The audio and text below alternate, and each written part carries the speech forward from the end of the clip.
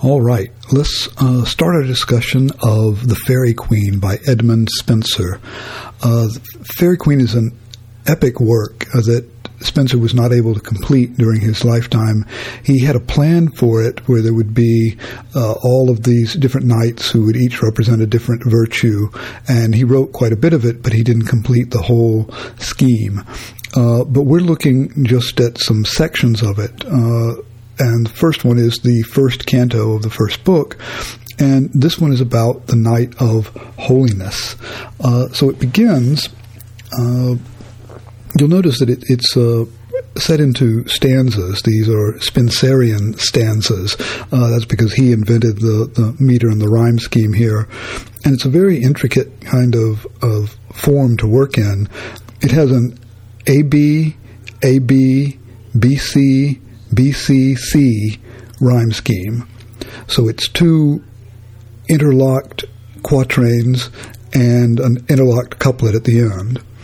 In addition to that, most of the line, all but the last line of the stanza, are iambic pentameter, but the last line is what's called an Alexandrine, because it adds an extra beat to the line. So it's six iambs instead of 5.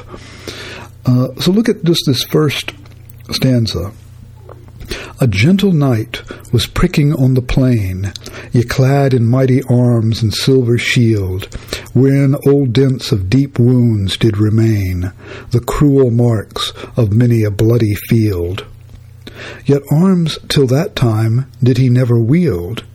His angry steed did chide his foaming bit, as much disdaining to the curb to yield.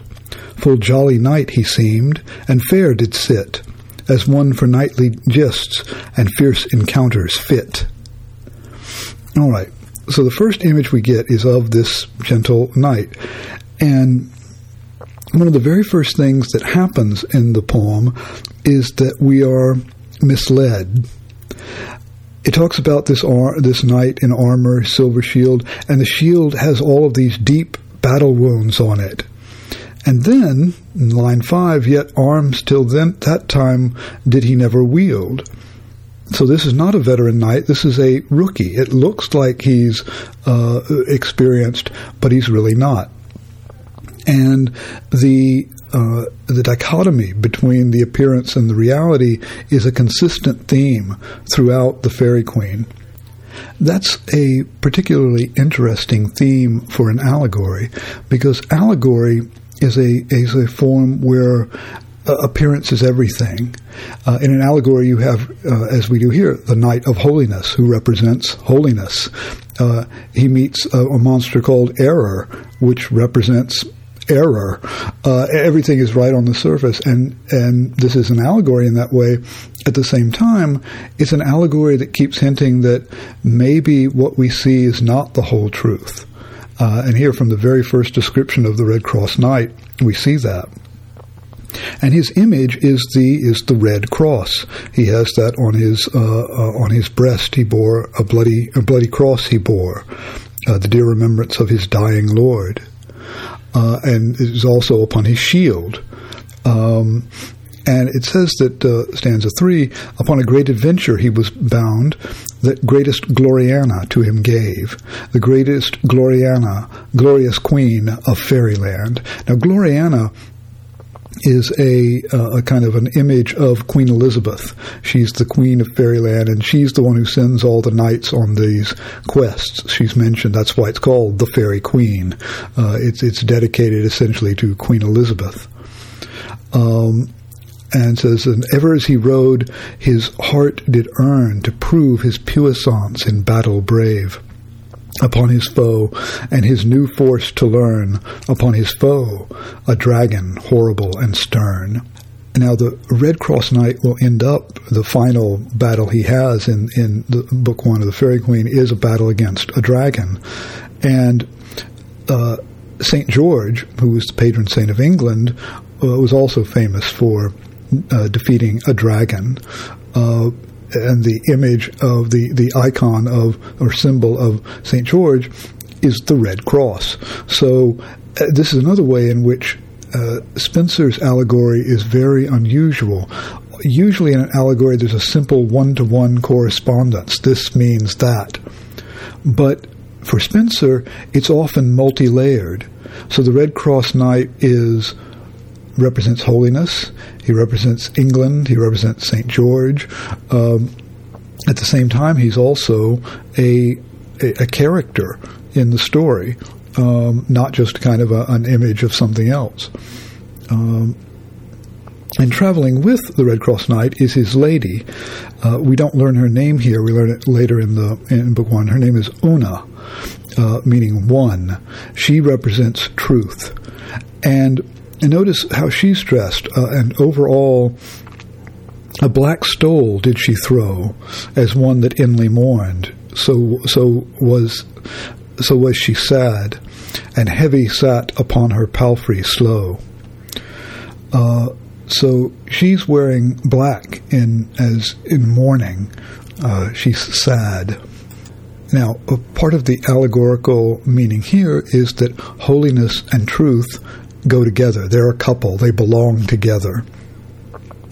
Now, in stanza 6, we get a hideous storm of rain did pour into his leman's lap so fast that every wight to shroud it did constrain. So they get this rainstorm and they have to go seek shelter. And they seek shelter in a shady grove. So they've gone into the forest.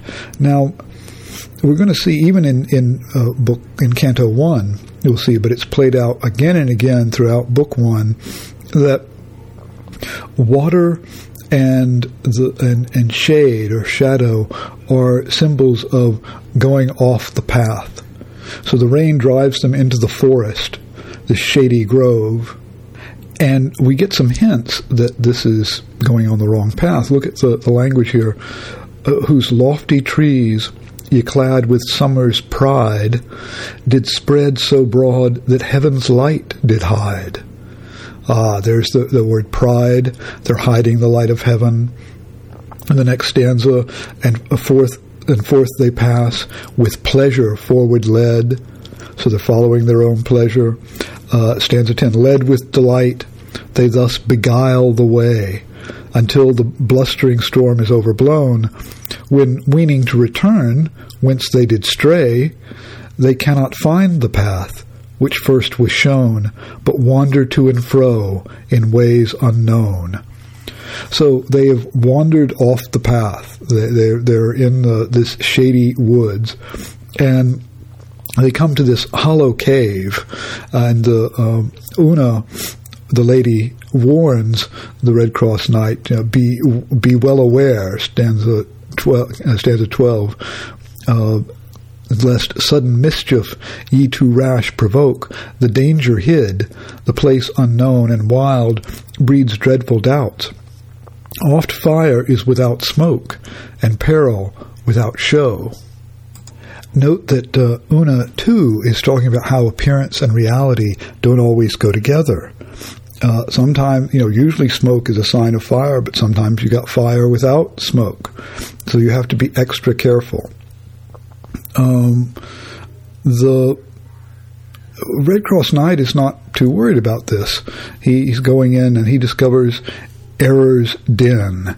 In stanza 14, we have, but full of fire and greedy hardiment, the youthful knight could not for aught be stayed. So he's not listening to what the truth is telling him. His greedy hardiment, his boldness. And boldness seems, that's okay, a knight should be bold, but that word greedy, full of fire and greed, it suggests that he's gotten off the path. And, appropriately enough, wandering off the path, he finds the monster error. Now, to err is literally to fall off the path. So it's very appropriate. And look at the line 124. Half like a serpent horribly displayed, but the other half did woman's shape retain. most loathsome, filthy, foul, and full of vile disdain. And as she lay upon the dirty ground, her huge long tail, her din all overspread, yet was in knots and many boughts upwound, pointed with mortal sting. Of her there bred 1,000 young ones, which she daily fed, sucking upon her poisonous dugs, each one, of sundry shapes, yet all ill-favoured. Soon as that uncouth light upon them shone, into her mouth they crept, and sudden all were gone.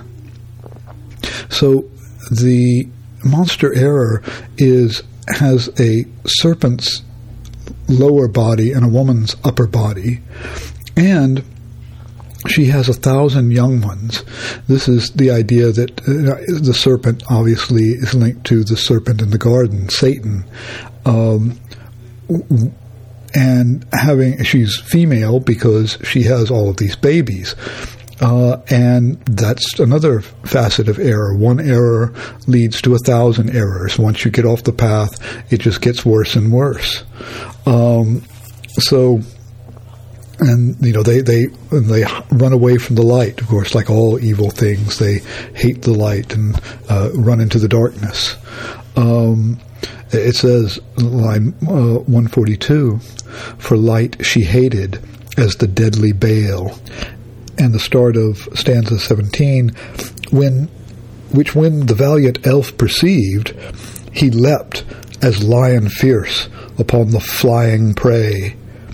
So he's a nice little simile there. The Red Cross Knight is like a lion jumping on its prey. Lion, the king of beasts.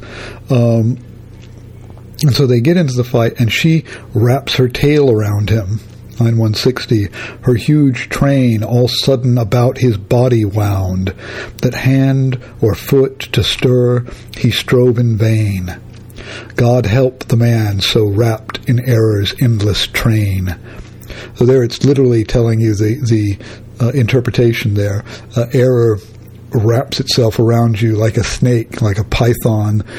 You're so wrapped up in error that you can't get out. And then his lady cries out, now, Sir Knight, show what ye be, at faith unto your force, and be not faint.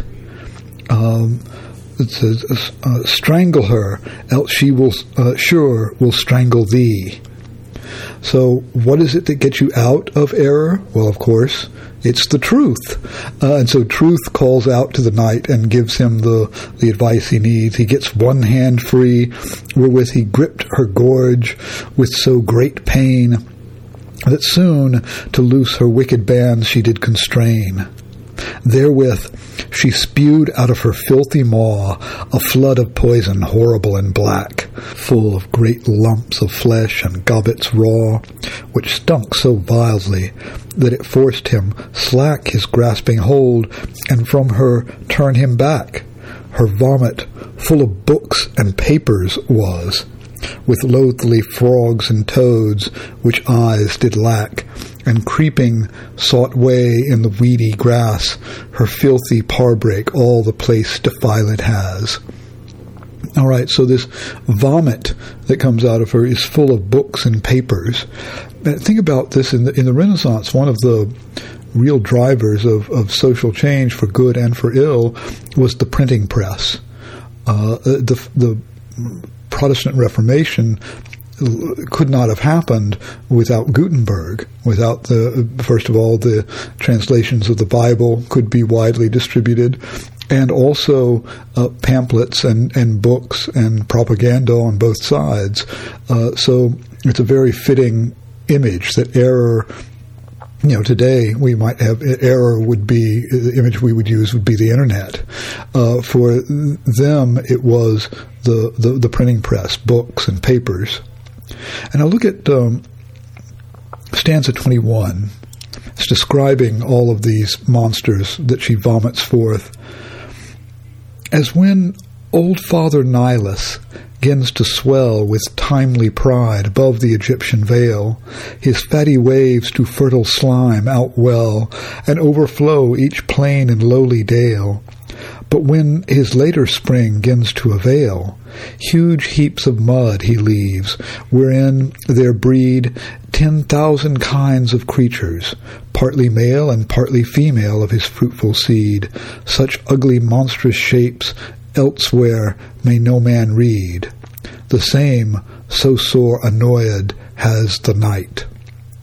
All right, so that whole stanza is a simile. That's an epic simile. We saw that when we looked at Surrey's translation of the Aeneid.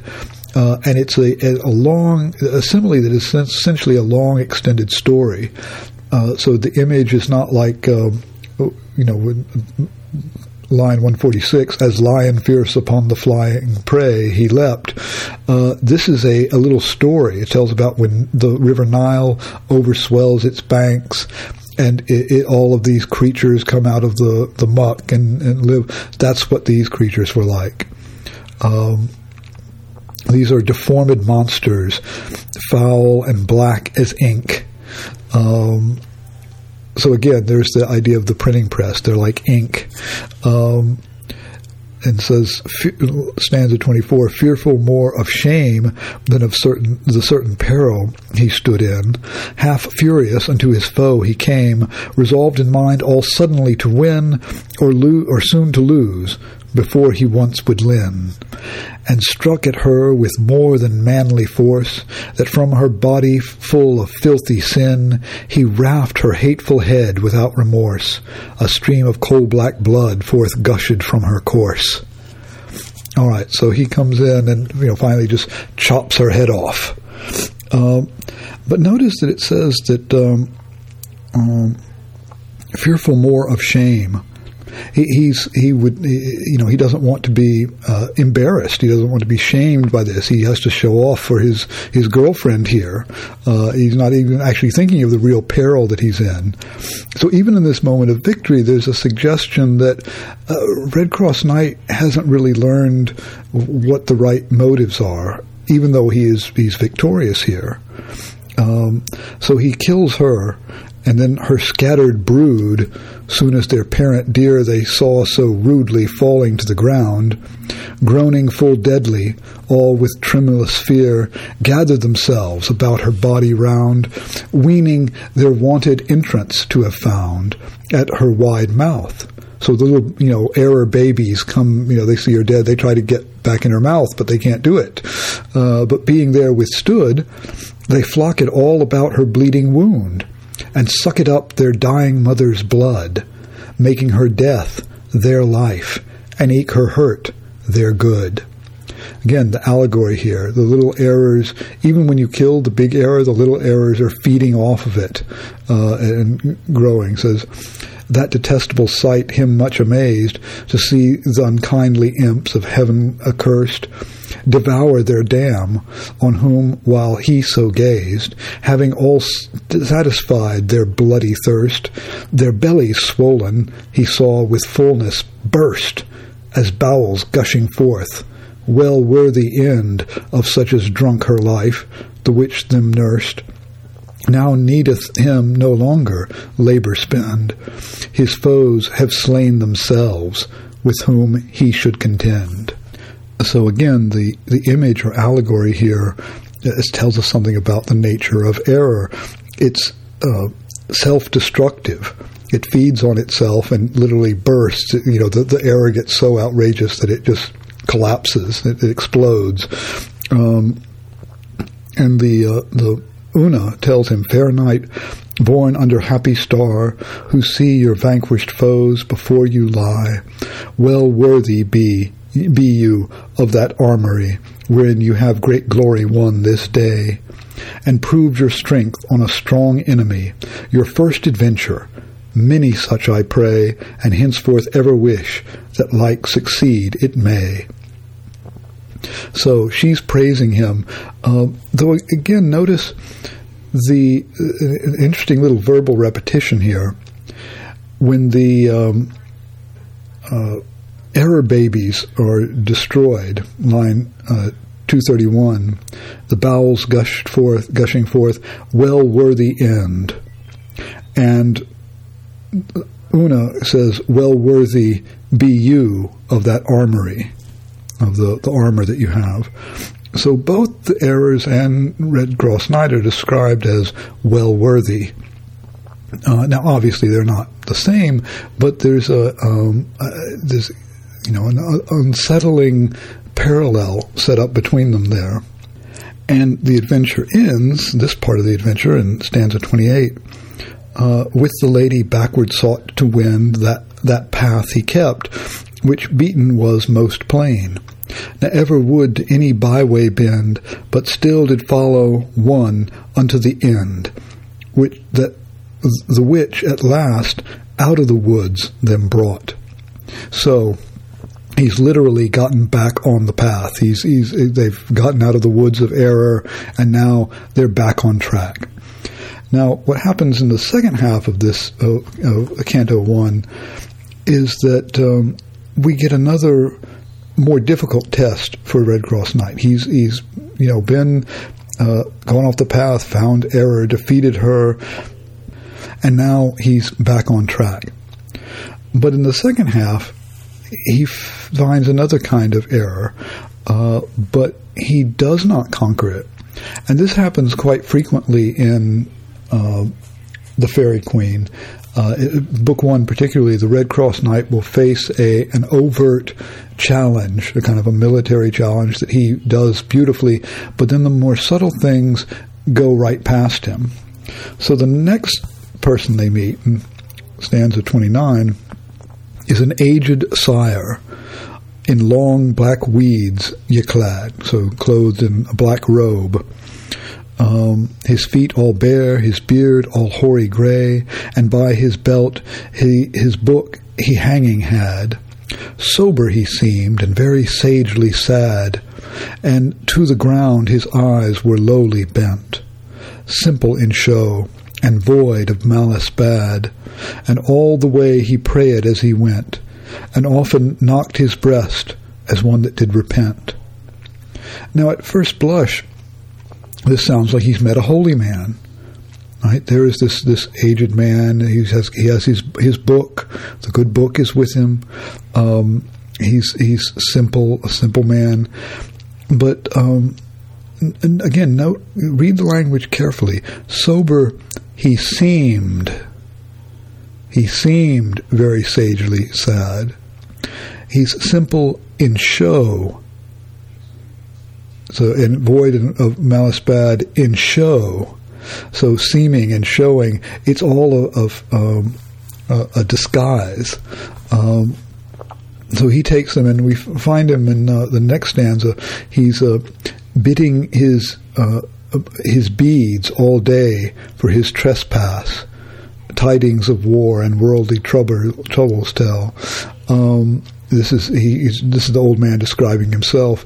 He's got his prayer beads, his rosary. Now this would also should raise a little red flag. Spencer, as was a Protestant, and of course the official Church of England was the Church of England.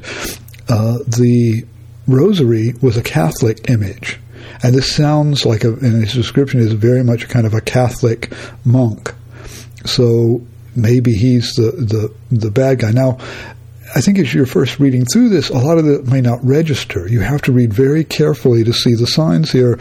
He's not like the monster error, where you can just look at her and, oh, she's horrible and spewing black blood and half snake and error babies and all that. This is a much more subtle challenge. This is one that doesn't look like it's a danger. But they decide to go with him to his house. Stanza 34, a little lowly hermitage. It was down in a dale, hard by a forest's side. We also, say, thereby a crystal stream did gently play. So there are those two images, the shady forest, the water, the crystal stream here, just like the rain and the shady grove earlier. This is a sign to a careful reader that they're getting off track. And we see the next stanza, that old man of pleasing words had store, and well could file his tongue as smooth as glass. He told of saints and popes, and evermore he strode an Ave Mary after and before. And now again, this is a very holy man, he's saying all the right religious things, but could file his tongue as smooth as glass, smooth-tongued. That doesn't necessarily sound so virtuous. And again, he's very Catholic. He's talking about saints and popes and praying to Mary. But they go to sleep. And in the end of stanza 36, the old man, his magic books and arts of sundry kinds, he seeks out mighty charms to trouble sleepy minds. So we find out he's an evil sorcerer. He's looking in his magic books to find a way to disturb their sleep. And he calls forth these two spirits. This is in stanza 38, from this legion of sprites or spirits. Sprites is a nice, poetic variant because it only has one syllable. So you can, when you just need one syllable for the line, you can call them sprites instead of spirits. And he sends one of these spirits through the world of waters to Morpheus' house. And Morpheus is the god of dreams. And all of this watery image, line 348, in his wet bed doth ever wash, and Cynthia still doth steep in silver dew his ever drooping head. Or in stanza 41, a trickling stream from high rock tumbling down, and ever drizzling rain upon the loft.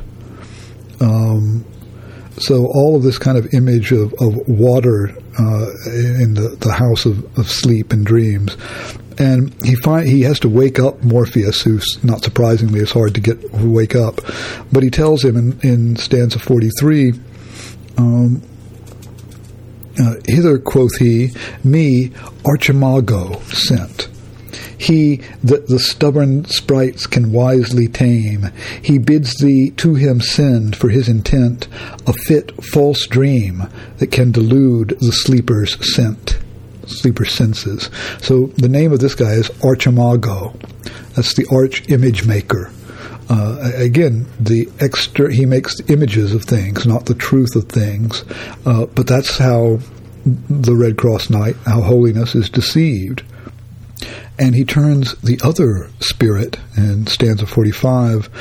He had made a lady of that other sprite. Her all in white he clad, and over it cast a black stole, most like to seem for Una fit.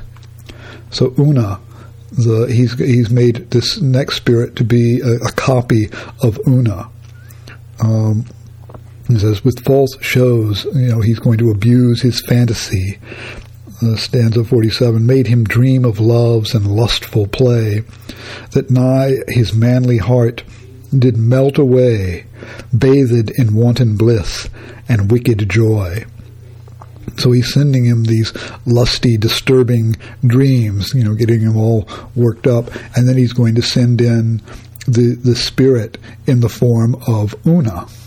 And the spirit Una shows up in stanza 49, and when he does, he's waking up out of these lusty dreams in this great passion of unwanted lust. He's not used to this, or wanted fear of doing aught amiss. He is used to not wanting to stray from the path. He started up as seeming to mistrust some secret ill or hidden foe of his. Lo, there before his face his lady is, under black stole, hiding her baited hook. So he wakes up from this dream, and there is he believes, Una. And as half blushing offered him to kiss, with gentle blandishment and lovely look, most like that virgin true which for her knight him took. All clean dismayed to see so uncouth sight, and half enraged at her shameless guise, he thought have slain her in his fierce despite, but hasty heat tempering with sufferance wise, he stayed his hand and gan himself advise to prove his sense and tempt her feigned truth. wringing her hands in woman's piteous wise, though can she weep to stir up gentle ruth, both for her noble blood and for her tender youth. So notice this kind of violent reaction. I'm going to kill her. So, well, no, I can't do that. She's a lady, and let me see what's going on here. So she talks to him in stanza 51. Says, "Ah, sir, my liege lord and my love, shall I accuse the hidden cruel fate and mighty causes wrought in heaven above, or the blind God that doth me thus a mate? For hoped love to win me certain hate. Yet thus perforce he bids me do or die. Die is my due, yet rue my wretched state. You, whom my hard avenging destiny has made judge of my life, or death indifferently." And he says, "Oh, poor me! What am I going to do? I'm in love with you, and you were going to hurt me." And notice just the sound of what she says here. He bids me do or die. Die is my due, yet rue my wretched state. By whom? My ooh, all these ooh, ooh, ooh, ooh sounds that she's sending to him. There she stopped with tears. So she's crying and doing this, and he thinks it's very inappropriate for a woman to be here in his bed, his bedroom, and. She says, stanza 53, "Love of yourself," she said, "and dear constraint, lets me not sleep, but waste the weary night in secret anguish and unpitied plaint, whilst you in careless sleep are drowned quite." Here, I can't sleep at all, and you're in sleep. And notice the word "drowned in sleep." That water imagery is always about temptation and danger in the Faerie Queene. Her doubtful words made that redoubted knight suspect her truth. Yet, since no untruth he knew, her fawning love with foul disdainful spite, he would not shind, but said, "Dear dame, I rue that for my sake unknown such griefs unto you grew." Do you notice that the Red Cross Knight has actually picked up her sound pattern? "Dear dame, I rue that for my sake such grief unto you grew." Ooh, ooh, ooh. He's speaking back to her. Also notice that he suspects the truth. He suspects it's a lie, but since no untruth he knew, her fawning love with foul, disdainful spite, he would not shind, he would not reject. He's very inexperienced. Remember, this is a rookie knight. He's taken in by this. When it comes to a clear, obvious challenge, like the error monster, he can do that. But something subtle like this, he's not up to it. So he doesn't just reject her. He's not clever enough to see that, well, this can't be Una. Una wouldn't behave this way. He doesn't see into the inner truth of it. He just sees the outside. And the first canto ends about that troublous dream 'gan freshly toss his brain with bowers and beds and ladies' dear delight. But when he saw his labour all was vain, with that misformed sprite he back returned again. So they're trying to tempt him with this dream of the beds and ladies and all of that. And in the next canto, the spirit has the form of Una. Is shown. He sees, Red Cross Knight sees her with another man, and at that point he just runs off and leaves her, abandons her. So holiness has abandoned truth. And for a while, Book One kind of splits into two narratives. You have the Red Cross Knight who goes off and he's abandoned Una, the truth, and he discovers another woman, Duessa, She is Deceit, but he is taken in by her and goes with her. Meanwhile, Una is trying to find the Red Cross Knight. So their kind of adventures diverge. Unfortunately, we don't have time in the schedule to read all of Book 1 of the Faerie Queene, though it's well worth reading. But I would like you to read one more section from Book 1, and that's Book 1, Canto 9, stanzas 21 through 54. So it's basically the second half of Canto 9. And at this point in the story, Red Cross Knight, as I say, has gone off with Duessa, and she eventually finds the giant Orgoglio, who's the giant of pride, who defeats the Red Cross Knight and throws him in a dungeon. And Una finds Prince Arthur, who is going to help her rescue the Red Cross Knight. And so in Canto 8, the Red Cross Knight is rescued by Prince Arthur, and in Canto 9, he's resuming his adventures. And this second part of Canto 9 is the Red Cross Knight meets Despair, another allegorical figure. And I want you to think about how how is despair represented? What does despair represent? And what kind of danger does he pose to the Red Cross Knight and to other people? You'll see that he is led other people astray. What do people do when they are led to despair in the Faerie Queene? And note particularly, it's very important how the Red Cross Knight manages to get away from despair. How does he do that? So we'll be looking at all of that for next time. If you have any questions about Spenser, the Faerie Queene, or anything else we're reading, my email is drmarkwomack@gmail.com. Thanks again for your attention. I will talk to you next time.